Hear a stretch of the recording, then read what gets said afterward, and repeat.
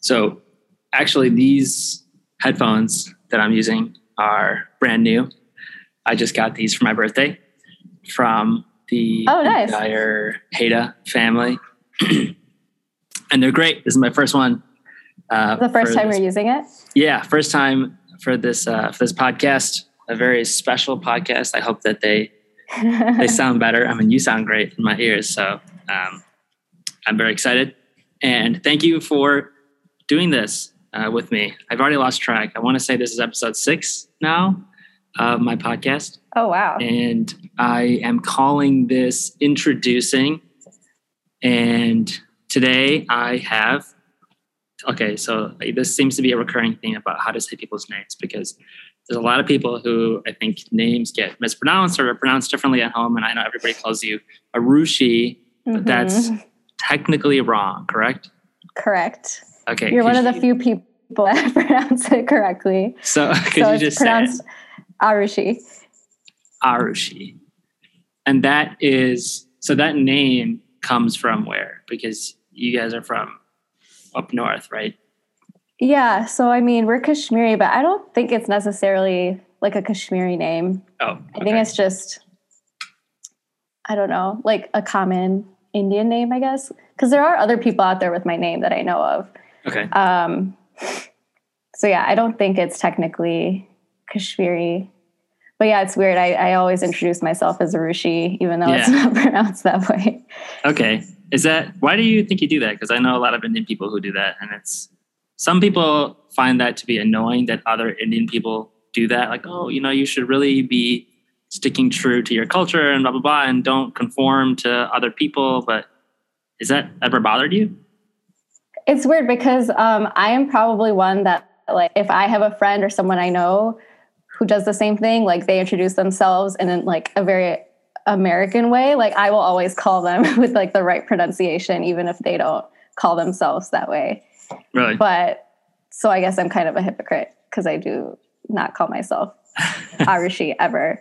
But I don't know, like it's literally from like as long as I can remember. So I think that's why, because like I don't even remember when the first time I ever introduced myself, like as a little kid in school. Like I don't know what the circumstances were, but I feel like for as long as I can remember, I've always called myself Arushi, and it's probably because people called me that. And then in my like youth of wanting to assimilate, I probably just went along with it.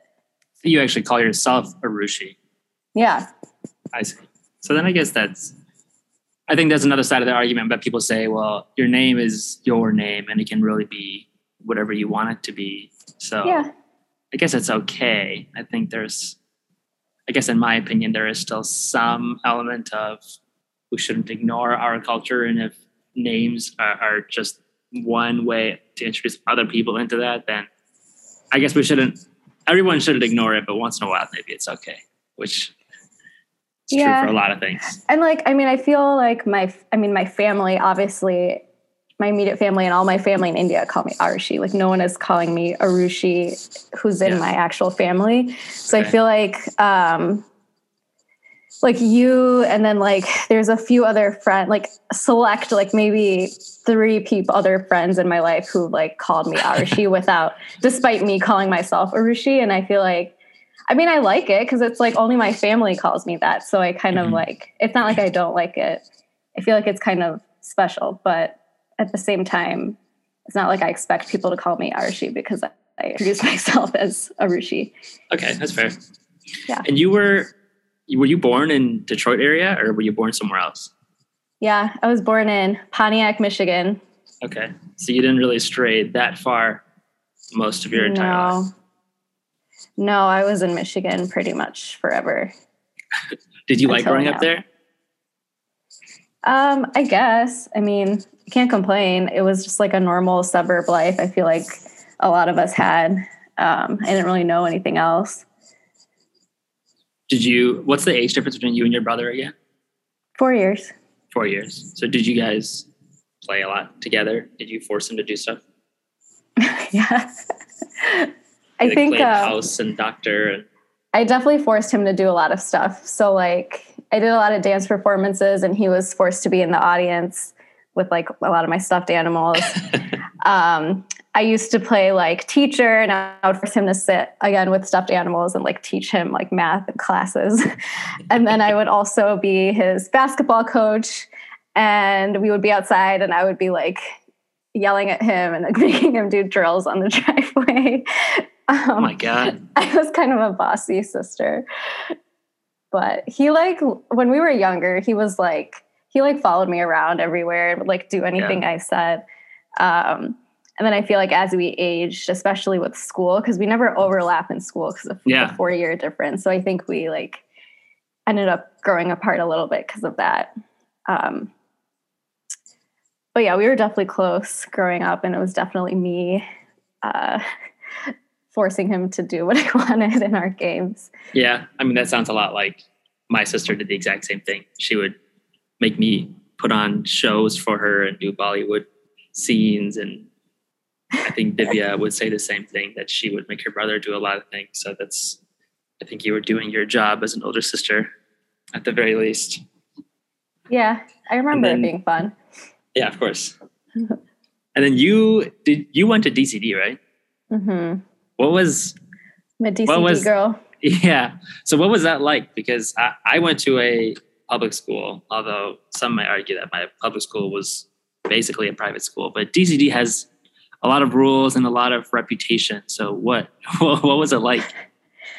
Again, it was like pretty much all I knew, because I started there in 3rd grade and I continued until I graduated high school. So, wow. Unfortunately I didn't. And then before that I was in Montessori. So like I didn't truly experience like public school at all. So yeah, I don't know. I mean, I always wonder like what I would want my kids to do. I don't really know the public school experience. Like I never actually experienced it myself. I will say I had a lot of like issues with Country Day, like because of all the rules and everything. Like some of it just seemed a little much. Like what? Just like like uniforms, for example, like how strict they were. Like if you wore like a black sweater versus like a navy sweater, like you would get like an infraction or detention or something. Or really? Like if your shirt was like I was walking in the hallway and my shirt was untucked and my teacher saw it and told me to turn around and go clean 10 tables in the cafeteria. Clean 10 tables? Uh-huh. And then like one time it was like St. Patrick's Day. And so it was like a casual day if you wore green, but apparently I wasn't wearing green. I was just wearing like a St. Patrick's Day like necklace or something like that. And they're like, that doesn't count. So like you get an infraction or like some sort of punishment. So it was just kind of ridiculous. Some of the things like they were enforcing. And I guess some could argue it's like a form of discipline or whatever. But like, I still remember those moments like vividly. Like, yeah. I'm telling you this now because I remember being like, what the hell? Like, this is like so punitive and kind of condescending in a way. I mean, that's borderline tyrannical. I guess I understand to some extent if it's, you know, a uniform or something like that. But if it has to do with a creative expression, like wearing green on St. Patrick's Day and you don't, that shouldn't be punished. In my opinion. Like the uniform is one thing, but I feel like they just took it to the next level. Like, why can't I wear a black sweater versus like a dark blue sweater? Or like, it was like your shoes had to be like a certain height. Like you couldn't wear over like an inch. And it was just like a lot of very, very like strict rules about what you could wear. And then there was other rules too. I can't really like remember on the top of my head, but I feel like those were the ones that kind of got under my skin the most. And that was your whole schooling. Mm-hmm. So you did that for a very long time. Yeah. Has that, I mean, you're a pretty messy person. It doesn't seem like that really made a difference. What are you talking about? Like, how am I messy? I don't know. I don't think of you as somebody who is particularly worried about cleanliness. Not that you're not messy, I guess. But you're not somebody who... I'm not like an OCD person, like in I guess, well, I am in some ways, but that's the thing is like, I think it was more for discipline and like listening to authority and like doing what you're told instead of like being a person that dresses in a certain way. I don't know. So do you think that had any sort of like negative impact on you, or was it positive? It's hard to say. I feel like we were all in it together, so that was kind of nice because I feel like like you bond with like your friends in high school over all of these like stupid rules. And I feel like the experience in general probably shaped me for the better. Like I feel like in all things in life when you're kids, like when there's like rules and strictness, like I remember my dance teacher was super strict too, and it kind of just like forces you to take things seriously in some way, and I don't know, improves your work ethic and other aspects of life. So sure it probably helped. Yeah. It probably helped some way. I'm sure that's how they sell the idea. Yeah, that makes sense. Speaking of dance, I know you did a lot of dancing, most of which you've forgotten by now. But what sort of dances did you do? Mostly Bharatanatyam. It was actually like, I feel like that was like actually my identity growing up, was like a dancer, because I did that from ages, like, I don't know, 6 or something through graduation.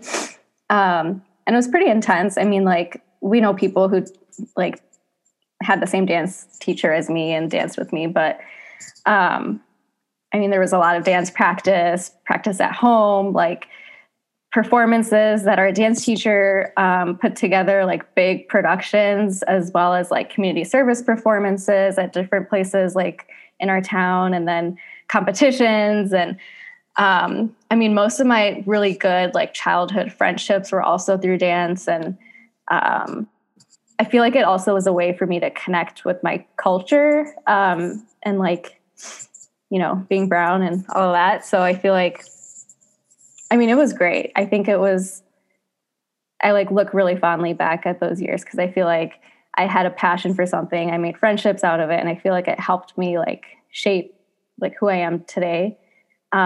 Especially with my Iron Gate Thrum at the end, because I feel like that was like a big accomplishment I had. And I didn't feel like that proud of anything else really at that point in my life. So yeah, I remember you forced me to watch that Iron Gate Thrum too. So that was fun. Yeah, was it?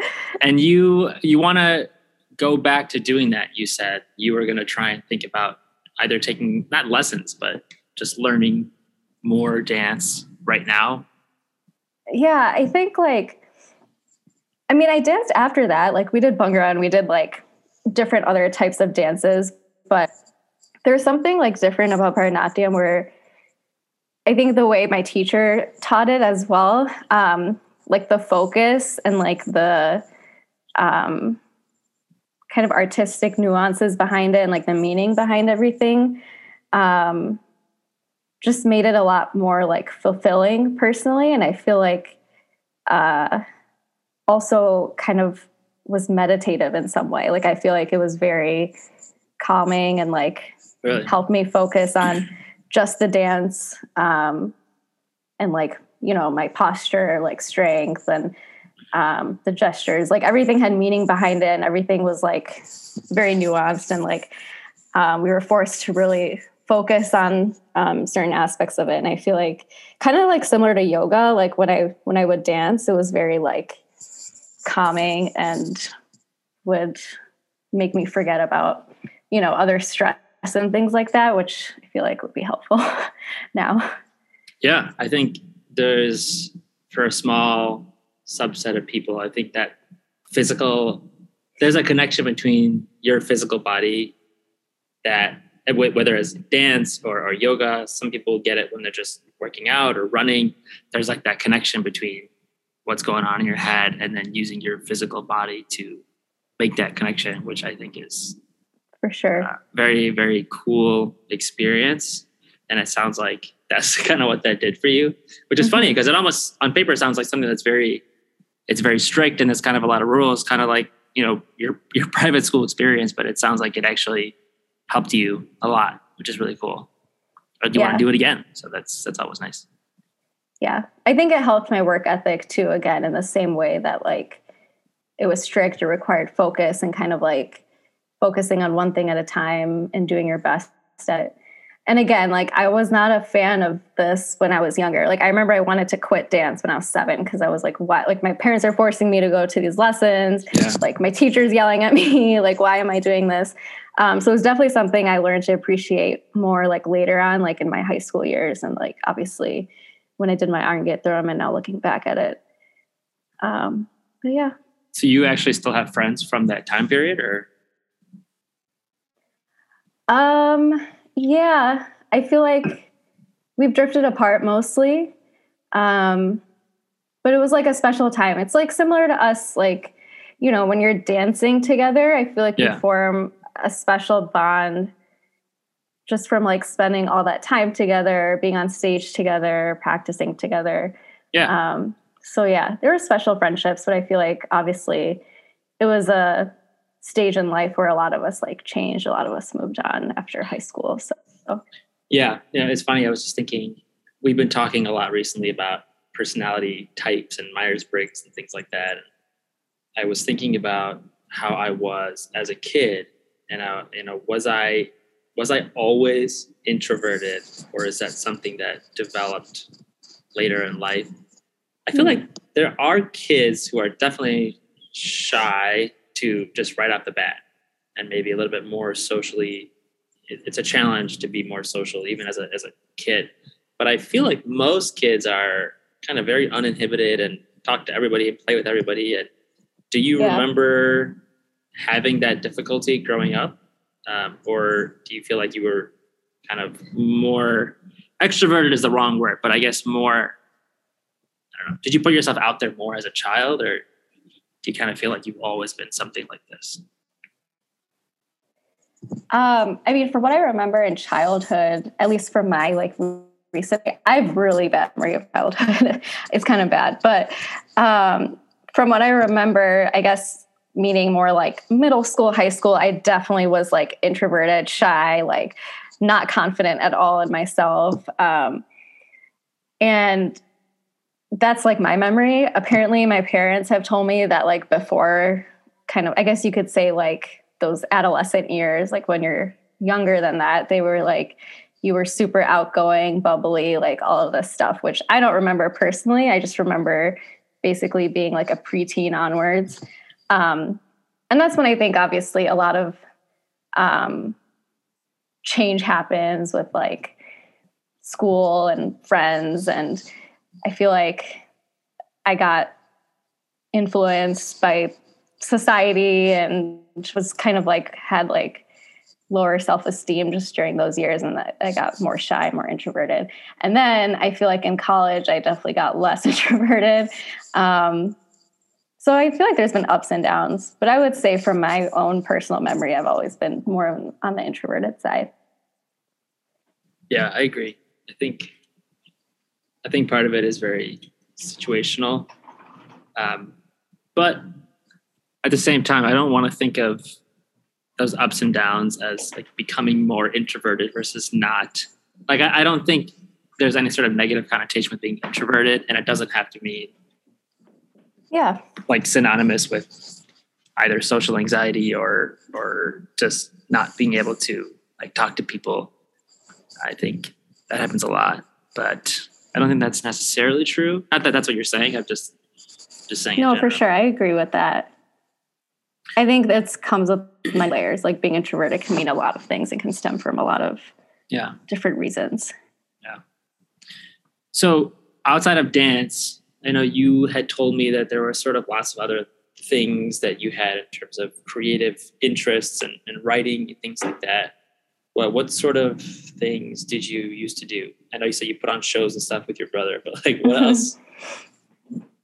I mean, this sounds really lame and it was a really long time ago, but I used to like make songs with my keyboard. And I think I still have a folder of songs that I made with like lyrics and like the piano piece basically. Wow. It was a long time ago. It was very rudimentary, but it was still something I enjoyed. And obviously like not everyone did that. And And then I used to make little mini like films with my brother. That was another thing I made him do, was like either be the camera person, or I would like have him do things in like the scenery to like create different effects. And I would like make little short movies. And then I did do writing. Like I did creative writing in school and would like enter different competitions, writing contests. I don't know what you call them, but I won like a couple of creative writing awards in high school or middle school too. So I was always into that kind of stuff. But again, I was like very young. So I never really truly pursued those things since that time. That's a lot of stuff. I mean, dancing, you played piano, you wrote songs, you wrote stories, you filmed things. That's a lot. That's a lot of things. I didn't realize that there were that many things that you were interested in. Yeah, I liked all of it. I mean, they're all kind of related, right? Just like artistic stuff. So which one, if you had to pick one of those things now, outside of dance, which is relatively easier to do, but if you had to pick one of those, which one would you wish that you continued, or in the future wish that you would spend more time on? Not that you have to pick one, but let's say you only have time. I mean, I think writing, just because it comes a little more naturally to me, and I feel like is easier to do because you can just sit somewhere by yourself in front of your laptop and just write. Whereas everything else kind of requires a little more than that, I guess. And would these be just fictional stories, or would this be like creative writing, right? Like something. Yeah. Okay. Yeah, fictional, nonfiction, both / like, I mean, I guess things that I've written recently. So I told you about this poem I submitted that was kind of based on like an experience in the hospital.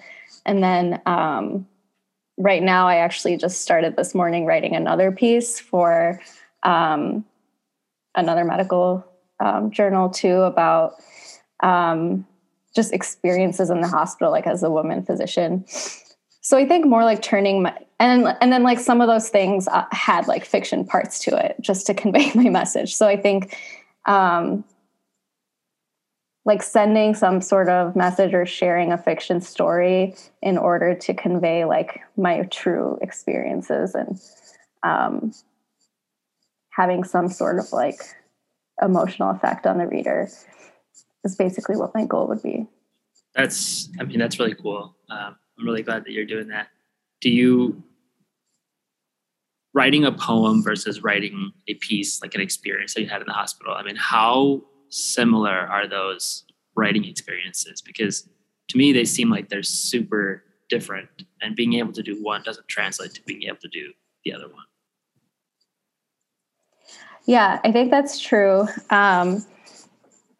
And I mean, I'm no expert, so I'm just kind of doing it like however I feel it's best conveyed. But my poem or like poetry, I usually focus on a very specific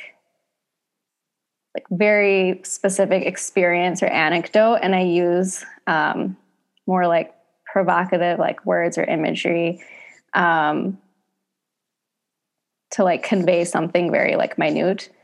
Whereas a story, I feel like, at least the way I've been writing these pieces, it's more of an informal writing piece to just get someone to understand like an experience that I've had or a message that I want to give. So yeah, it's just like different writing styles, but I feel like it comes kind of naturally. I just kind of do it.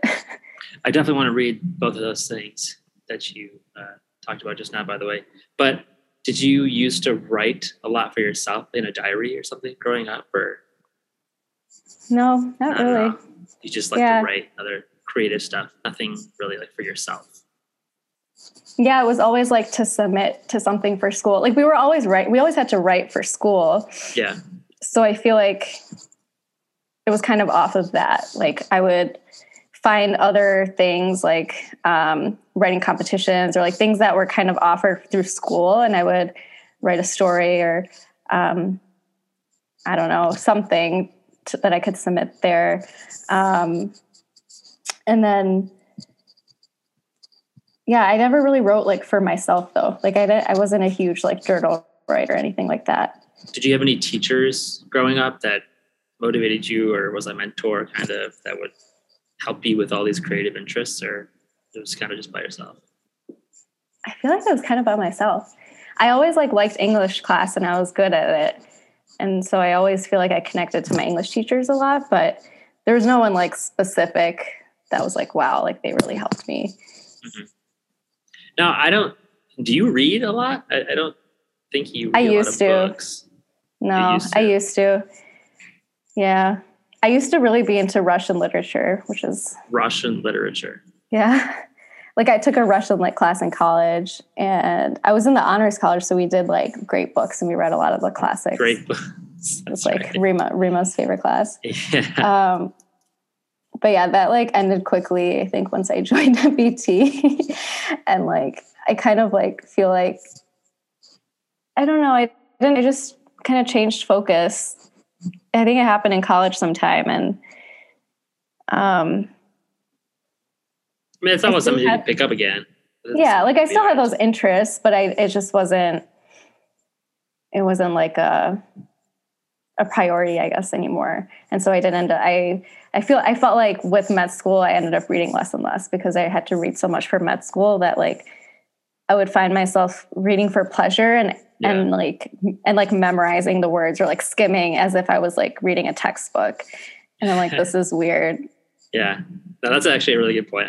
I do that now with videos, with how many lectures or other random videos that we would watch for either studying for STEP or some class exam and wanting to speed everything up to 1.5 or 2 times speed. I find myself kind of losing interest in regular speed videos. Yeah, it's bad. Yeah. I wish I got back into reading like I was before, but yeah, it hasn't happened. Do you think all of those things you used to do as a kid, I mean, you have almost you consume an almost scary amount of television shows. Is that, do you feel like that comes from all those creative interests, or do you just like sitting on the couch and watching TV? No, I think it comes from all those creative interests. I mean, I think part of it also is like my way of coping with like stress sometimes is just to kind of have an escape, which I think a lot of us do. But I definitely feel like a lot of times, like when me and Uncle are watching something, like something real, not like, you know, The Bachelor or something like that. But when we're like watching like an actual, like a good quality, you know, meant to be like artistic film or television episode or something like that, like what I take away from it is very different than what he takes away from it.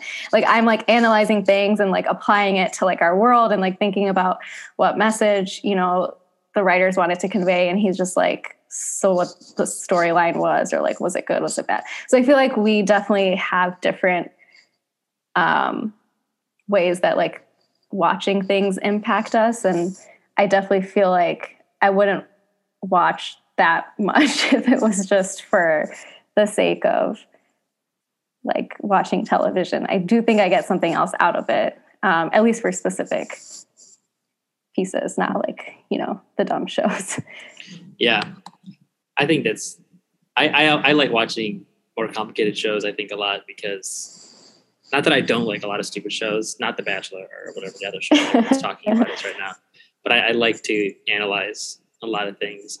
And I think I just like the experience, like just sitting there and experiencing what, it's not one person, but you know, that whole team of people have put in to create this whole experience. And it's one thing that I get really mad at Divya about, because she'll read books or she'll watch a movie or a TV show and she doesn't want to get too invested in somebody if they're either going to die or something's going to happen in a way that she doesn't like. So she reads the ending. It just drives me crazy. I said, like, how can you do that? How can you ruin the intended experience? Like, what are you getting out of this if you're just... I don't know. That drives me crazy. I do think it's fascinating. Like sometimes when I'm watching something, I'm like, wow, like thinking of like the whole production team, like what had to go into making whatever is being shown in front of us, and like the writing. Like sometimes I think about like what the script says, like while these things are happening. And yeah, there's just like so much that goes into it. And it's really fascinating, especially with some of the more like artistically done movies. And then when movies are like left open to interpretation, I feel like a lot of people hate that, but I think it's like really interesting sometimes. I think about that whole team thing too. When a movie, or honestly, I feel like sometimes commercials or some other TV shows, when it's really bad, I think to myself, how many people had to watch that, talk about that, and say, yeah, that looks good. Send it out to the whole world. I don't know. Sometimes I think people are a little crazy. But yeah, you watch. True. Maybe we should just make a TV show. I was going to say, I feel like you have enough experience at this point in your life and the skills to write a TV show. Is that something that you considered? Yeah, that's like my dream job. That's like what I want to do, because I'd be writing and I would be like watching it kind of come to life. And it's not like I want to be on TV. Like that doesn't sound appealing to me, but I think it would be really cool to write something for TV. So why don't you do it? I don't know. It doesn't seem like an attainable goal. What? Says who? Like so many people want to do that. Yeah, but I don't know. Nobody does it. That's true. Maybe I'll start with just submitting these like writing pieces, and then I'll slowly escalate to television. Okay. Yeah. I was listening to this podcast with Charlie Day, actually another one with, there's a bunch of guys from It's Always Sunny in Philadelphia. Nice. And that's like what they did. They basically had a very basic camera, and they just wrote this episode, and they just filmed it, and then it went around and tried to sell it to people, and eventually, somebody bought it. So sometimes that's really cool. You don't really. I know that's true. It happens. We'll see. I mean, I've like thought about this literally since I was a kid. So yeah. So you've done enough thinking, basically. Yeah. Time to do something instead. I do also think. I mean, don't laugh when I say this, but I feel like I'm like a funny person. Like I feel like I have an ability to like write like funny scenarios or like scripts, but I'm really bad at like executing it myself. So that's like the perfect job for me. Yeah. So to like write comedy. So you're going to do it? Maybe. Okay. That'd be really cool. And I feel like you would love doing it. So I would love doing it. I don't know what's stopping you. I know. One thing at a time. Okay. I'm about finished with this book by Viktor Frankl. It's about he has this whole theory called like logotherapy, which has to do with finding the meaning in life, this and that. And there's these like 3 tenets. And one of them is basically loving someone. And one of the other ones is basically finding something or experience that like gives you meaning. And it sounds like all these creative things are what would get you there. Yeah, I think you're right. I think a lot of people know what that thing is, but they're too afraid to, myself included. I'm not above any of this, but I think a lot of people know what it is that would really make them happy to pursue, but they're too scared, too afraid, and they don't know what's going to happen if they try. It's often risky, right? Yeah. That's the problem. It's a lot of risk. And the further away you get from being a single person in college with no cares in the world to becoming an adult and stuff like that, the more risk averse I think we all become. Yeah, I think you're right. I think also it's like, I feel like I have made a good step of like awareness, at least, that these other things exist that I haven't really been pursuing. And now I want to slowly start doing them again. I don't know. Yeah. I mean, both of us have been in medicine now for so long, and once you get on that track, right? I mean, starting in college, there's really no room for any sort of break. I know both of us took a year or I don't know how long you took, 2 years, 1 year? I took 2 years, yeah. 2 years in between. But still, in that time, you're still doing something towards medicine. Yeah. It's not like you just have a lot of free time to pursue anything else. Once you invest yourself into it, you're pretty much set, and you have to, 4 years of tough college courses and then medical school and residency, fellowship. You don't get a lot of time to really think about yourself. You do a lot of learning and memorizing and thinking about other people, and it becomes really easy to forget about all those things that you used to enjoy. And it is a little bit depressing, but that seems to be changing now. I think a lot of people are talking about it, including yourself, and people are paying attention to it more, which I think is awesome. Yeah, I think it's also timing in the fact that now I'm in fellowship and I'm kind of looking ahead to the next step. Yeah. Which is just life. Because I feel like before it was like, okay, and I've told you this too, it's like all those years were just consumed by the next step on our path. So like in undergrad, it was like, okay, med school. In med school, we're like, okay, what do we have to do for residency? Yeah. We get that. And then we're like, okay, cool. Then we're in residency, like, okay, what do we need to do to get a good fellowship? And then now I'm in fellowship and it's like, there's nothing after fellowship. Like it's just my life. And then, I feel like I had kind of a moment where I just looked back and I was like, wow, like what happened to my identity and all my interests? I feel like I've just been consumed by medicine and working on this career for so many years that I kind of lost some of this other stuff, which again, isn't bad. Like, and it's also kind of what we have to do to get through it. But I feel like with age and with where we are in our career, it's kind of inevitable to start thinking about these things. It is definitely difficult, and I don't have a solution, but I think we talked about this before. I'm good at identifying problems and then not having solutions, which is a superpower. But like you said, there's so much emphasis on the next step that you don't get to enjoy the process, which is, it's a complicated way of saying it's not the destination, it's the journey.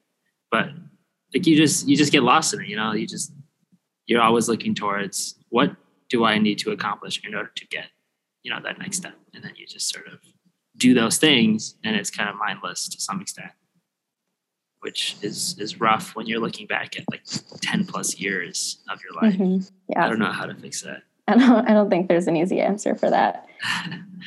Maybe you can solve it. But yeah, I agree. I think trying to look forward into the future, like, okay, I'm going to fellowship and looking in what's going to happen after that. There's no more training. There's no more next steps. It's just an open field. What are you thinking? Like how do you tackle something like that where there's so much unknown all of a sudden when you've had so many stepwise equations to follow? Like how are you supposed to know what to do? I have no idea. That's what I'm trying to figure out. It's weird, man, because like you're right. I feel like everything was so algorithmic up till now. Like you do your step, like you fill out this application, you take this exam, you get evaluated by your supervisors. And now it's kind of like, okay, you have a million jobs in front of you of all these different varieties. And your only experience is as a trainee at an academic center. So pick one and pick what you want to do. Yeah. So I don't know. It's hard. And I feel like there's a lot we can do with medicine that we don't really know about because all we're exposed to is kind of like the traditional path, which I think isn't super appealing to either of us. But I think like as long as we kind of acknowledge that there are aspects that we like and don't like, and we can try to find a job or find a life where we can kind of incorporate different things like from creative interests and things like that. I feel like we'll be okay. Because I feel like the bad thing happens is like bad things. The bad thing would be if we kind of ignore everything that we're feeling and just be like, okay, we're going to do this path because that's what everyone else around us is doing. And then like 10 years later, we're like burnt out and we are not happy. Which I feel like we are aware enough now based on everything we're talking about that hopefully won't happen. And we can kind of conform our life and our jobs to what actually interests us. Yeah. I mean, the problem is you keep doing what somebody else has been doing for so long, but nobody tells you how it ended up. You know, everybody just keeps doing the same thing. But then at the end, there's so many people that are unhappy and you don't get to take any of that back. You know, it's hard to give that advice to somebody else, you know, let alone yourself. I also do think I want to, and I've told you this too, we've had a lot of these conversations before, but I think I want to do something in terms of like teaching or like counseling or supporting people who are in medicine and like going through med school and training. I don't know. I don't know if there's like a designated role for someone like that. Like I don't have someone like that as a fellow. I don't know what you would call it, like a coach or a counselor or someone dedicated, I guess a mentor, but a big sibling. But not as like lame. To kind of help navigate like career and life and even like family planning and things like that. I feel like would be super helpful to have. Yeah, and I think I would enjoy helping others in that way. I agree. The education thing makes a lot of sense, I think, for you. And it sounds like that's kind of what you're doing with your podcast that you've started, which I think we're all eagerly awaiting episode 2. But you're using that, you know, with the writing and with the podcast, you've been going through this whole IVF experience, and you're not just sort of sitting back and kind of feeling bad about yourself. Maybe you did for a little bit, but you know, now you're using that to at least empower yourself and educate other people about that experience, which I think is really, really cool. And again, another way to sort of find meaning in what we're doing.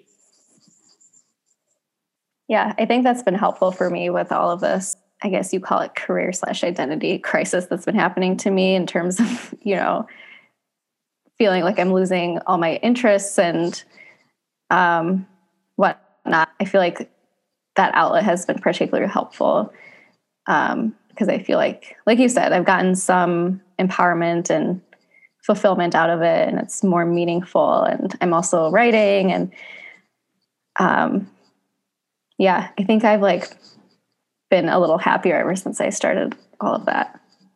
Let's say everything goes really well, and you know the whole IVF thing ends up working out for you, and you know you get pregnant, this and that. Do you expect to continue to do things like these writing and the podcast and things to educate people about IVF and things like that? Yeah, I think I will. I actually was thinking about that too, and I mean, there's like hundreds of Instagram accounts out there that are like similar to mine and that I peruse all the time. And I've seen a lot of them are like people who have already had kids, but like obviously went through before having their kids. And I mean, it's kind of an experience that never like leaves you. And I feel like there's always going to be something to talk about. And like I said, too, I do want to incorporate that with like helping or at least educating women physicians who are my age and who might be going through training and aren't really aware of a lot of that stuff. So I feel like I definitely am going to continue pursuing it in some way. I don't know if it'll still be Instagram or what, but I feel like it's a significant enough experience in my life that I don't think I would just stop when I have a kid. No, I mean, that would be really cool. I know I keep bringing this up, but this book that I'm reading, The Man's Search for Meaning. So it's this guy he was as part of World War II, he was in concentration camps and he survived. It talks a lot about suffering and only the inevitable kind of suffering, and how we each sort of have a decision to make. Like if we can't control that suffering, then all we can do is sort of control how we approach them and how we perceive them and the decisions that we make based upon those things. Mm-hmm. So you choose your own attitude in any given set of circumstances. And it kind of felt like you were going through all of those individual stages of, being sad and disappointed and upset. And then now you're sort of in that stage where it's like, okay, this is what it is. And how can I make use of this? And I don't know, it is kind of exciting as an outsider to see you sort of finding your passion for like education and things like that through this experience. Not that I want you to have gone through this, but I just think it's a really cool example of like, not everything happens for a reason, but bad things happen in life. And how can we use those experiences to at least advance, our spirit and share things with other people to at least help ourselves and help other people. Yeah, I can agree with that completely. I think, like you said, a lot of negative stuff can happen in our lives. And I feel like this is probably one of the more negative things that have happened in my life. Obviously, we all go through our own setback and failure, like different severities and how it impacts us. But I feel like thinking about it in that way is always good, like to grow from it and kind of try to look at it in some sort of way where you're getting something positive out of it. What if you could give yourself some advice at the very beginning of this whole thing? Like what would you tell yourself? In the beginning of like IVF? Yeah. Oh gosh. I feel like I'm still like in the beginning of it. That's true. But I don't know. Something I was thinking about earlier too, just now when I was kind of pondering what I'm going to do in terms of work and stuff is probably being more of an advocate for myself, like as a patient and as like a fellow. I feel like when I go back to work, I'm going to try to be a little more forthright about everything and kind of asking the administration to help me out with stuff instead of me trying to like figure it out on my own and like take that burden. Cause I feel like we tend to do that as trainees and I tend to downplay kind of what I'm going through because I don't want people to like feel like I'm a burden. But I think that caused a lot more stress for me in the last few months. So I think advocating for myself in that way, and then also as a patient, because in the beginning, I was like completely clueless, but I didn't really like ask a lot of questions. I kind of just like let the clinic do whatever. If like they weren't calling me back, I wouldn't, like for example, if I was getting my ultrasound done, like I wouldn't ask any questions and I would just leave. And my friend who went through IVF was like, what, like you should be asking them, like, what did you see? Like, what's the next step? Like, kind of getting that information for yourself. So I think I've like learned how to be a better patient in that way too, which I wasn't doing in the beginning. Yeah, probably being a better advocate for myself. But again, it's been like 8 months, 6 months. I don't know. So it's still, I'm sure it feels like a little fresh. Yeah. I know. In some ways it feels like forever. In some ways it feels like, yeah. No. I'm sorry that you have been going through all this stuff, but I'm happy to see where you are now. It's crazy to think this is another one of these, shower thoughts I was thinking about, like how each individual decision we make every single day can really change the course of our life, the whole like butterfly effect. And, people ask me all the time, like, why did you go to Michigan? Like, I really don't know. Like I had no reason to go to Michigan, but I did. And, I got in early and that changed my decision about where I wanted to go. And then I got there and I wanted to do some dance team and I tried out for Ross and Bhangra, and then I broke my collarbone like in the first 2 weeks of school. And it just happened that I already, tried out for MBT, but I didn't necessarily finish the tryouts for Ross. So the decision sort of was already made. And then I met you and I met tons of other amazing people. And it's crazy how everything works out. And it's been, 10 plus years now. I know. I've known you. It's crazy. It's just, it's so cool, to think that it's overwhelming if you think about it too much, but it's just, if you look at one specific timeline, at least it's like, that one decision or that one thing that happened. Yeah. Probably, me breaking my collarbone, honestly, probably, I met all these friends. I met Divya. Like, it's just crazy to think that. Yeah. Everything that happens. I'm happy. I'm grateful for how things turned out. Ankur says the same thing too. It's like, he was like the one person who went to U of M out of all his like community here. Like, everyone just goes to UIUC. Yeah. So yeah, it's crazy how it all happened the way it happened. Yeah. Why did you go to Michigan? Was it just because everyone else was going to? Or you had like a scholarship or something? I got into the honors college, which I didn't end up like graduating with the honors college because I didn't want to do the requirements. Too many great books. Yeah. But quite honestly, it was like not the school I wanted to go to, because being at Country Day, you're an overachiever. And I'm pretty sure I applied to all Ivy Leagues, and I like wanted to go to Duke, but I got rejected. And so Michigan was really the only option. Okay. And so I went, but obviously loved it in every single way. And I'm very happy I didn't end up anywhere else. Was it weird that there were so many people from your school who went there? Kind of, but it actually wasn't like, so Farheen was really my only friend from school that, I like stayed close with all through college and now.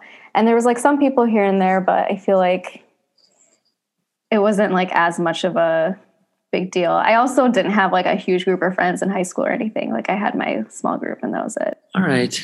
Well, thank you for taking time out of your busy sabbatical to super busy to talk to me. It was a lot of fun.